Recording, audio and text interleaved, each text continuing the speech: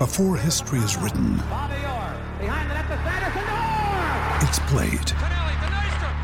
Before it's frozen in time, it's fought one shift at a time.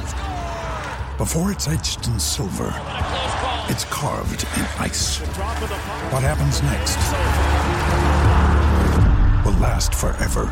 The Stanley Cup Final on ABC and ESPN Plus begins Saturday.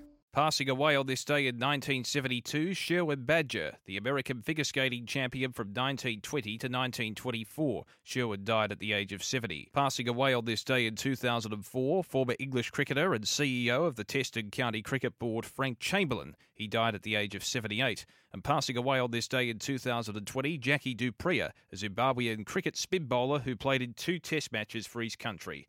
As we mark births, deaths and marriages for Tobin Brothers Funerals, celebrating lives.